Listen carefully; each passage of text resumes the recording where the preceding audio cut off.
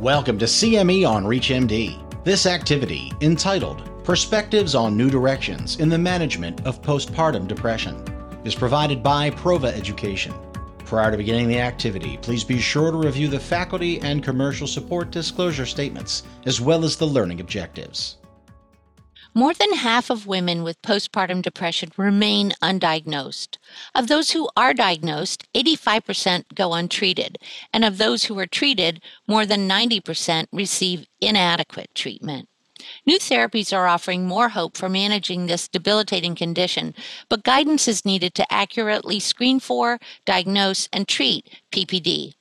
We're here today to offer insights on overcoming barriers that hinder effective screening and treatment of PPD, and we'll give you some strategies to improve your clinician-patient communication. This is CME on ReachMD, and I'm Dr. Anita Clayton. And I'm Dr. Nancy Byatt. And I'm Dr. Jennifer Payne. Today we're going to go through a couple of cases to illustrate screening, diagnosis, and treatment approaches for PPD. So let's get started with our first case. A 29-year-old woman gave birth 3 weeks ago. After the delivery, she started to feel sad, overwhelmed, and was consistently tearful. She reports barely eating or sleeping. Dr. Byatt, can you take us through your approach for this patient? So one of the first key things would be screening.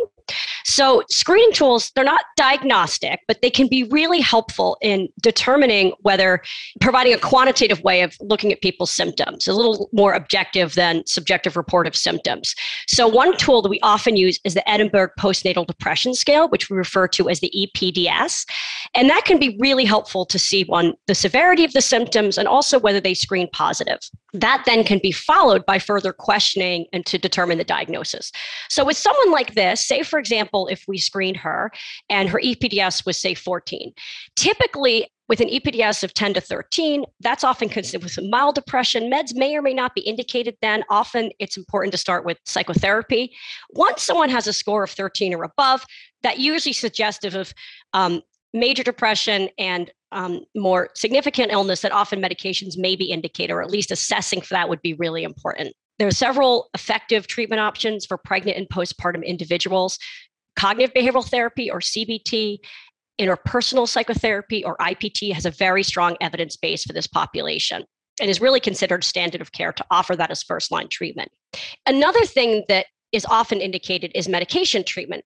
And typically medication treatment is indicated, say, for example, if this particular patient's EPDS had been a 14 and she is reporting difficulty functioning, if she had thoughts of wanting to die, or if she had trouble taking care of her baby, those would all be indications that medications may be indicated. In addition, it's important to ask about a psychiatric history. So say, for example, if she'd reported that she had depression before and needed an antidepressant, if she had a lot of difficulty functioning before when she'd experienced depression, again, that would be an indication that we'd want to more strongly consider and assess for whether medications are indicated. If medications are indicated, there's a lot of effective treatment options during pregnancy and the postpartum period. Women can absolutely take medications during this time period. Often what we typically use as a first-line treatment is SSRIs, or selective serotonin reuptake inhibitors. That include sertraline, citalopram, fluoxetine.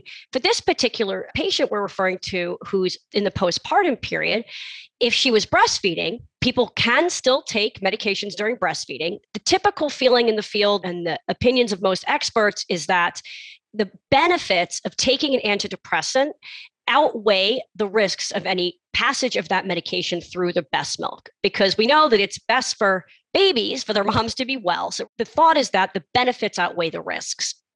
And if, for example, someone presented and they've never been on a medication before, often we use sertraline as a first-line treatment because it does, of the antidepressants that we use, often go through the breast milk less than the others.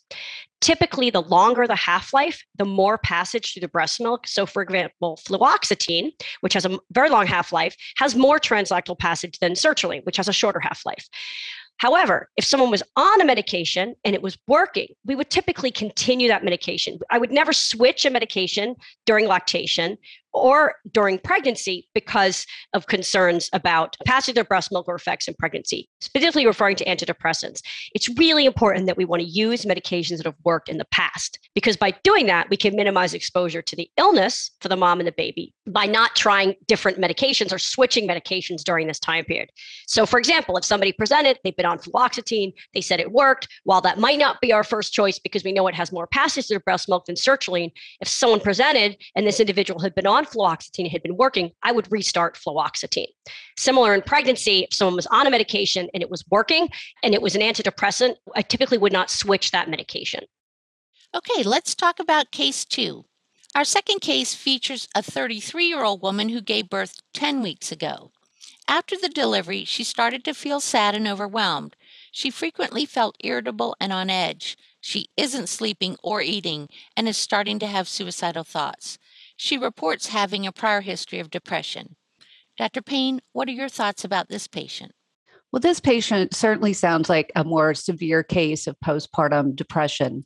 And again, I think it's important to emphasize that we want to use screening and preferably use a screening tool like the EPDS. For a case like this, I would expect the EPDS to be scoring at around 20 or so because she's having suicidal thoughts, she's not eating, she's not sleeping, and it really sounds like a much more severe case. When you see a severe case of postpartum depression, there are a couple of other screenings that you really want to do.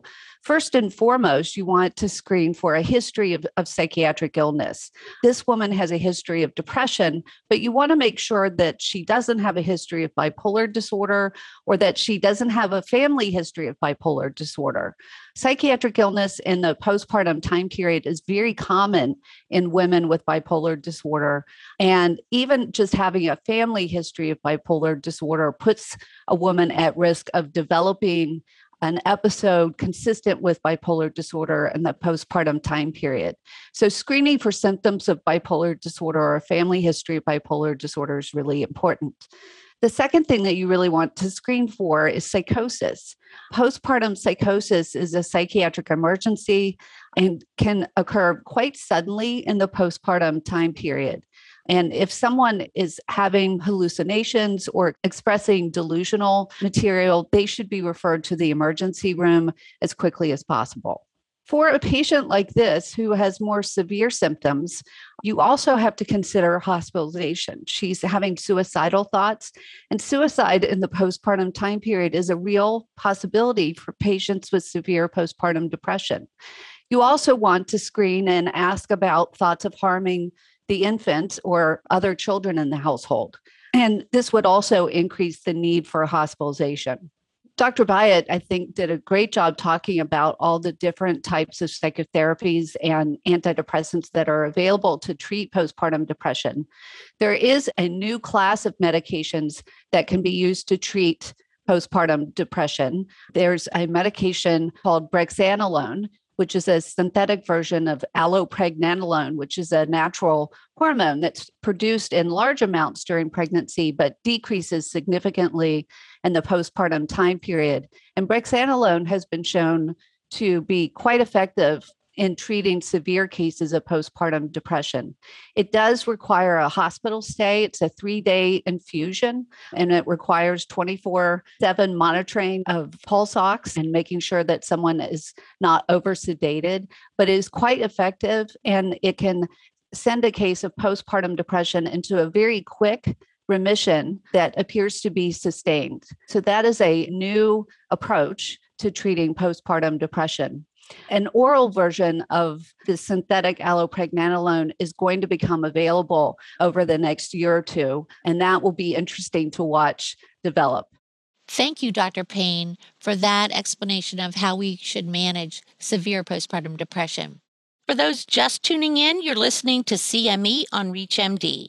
I'm Dr. Anita Clayton, and here with me today are Dr. Nancy Byatt and Dr. Jennifer Payne.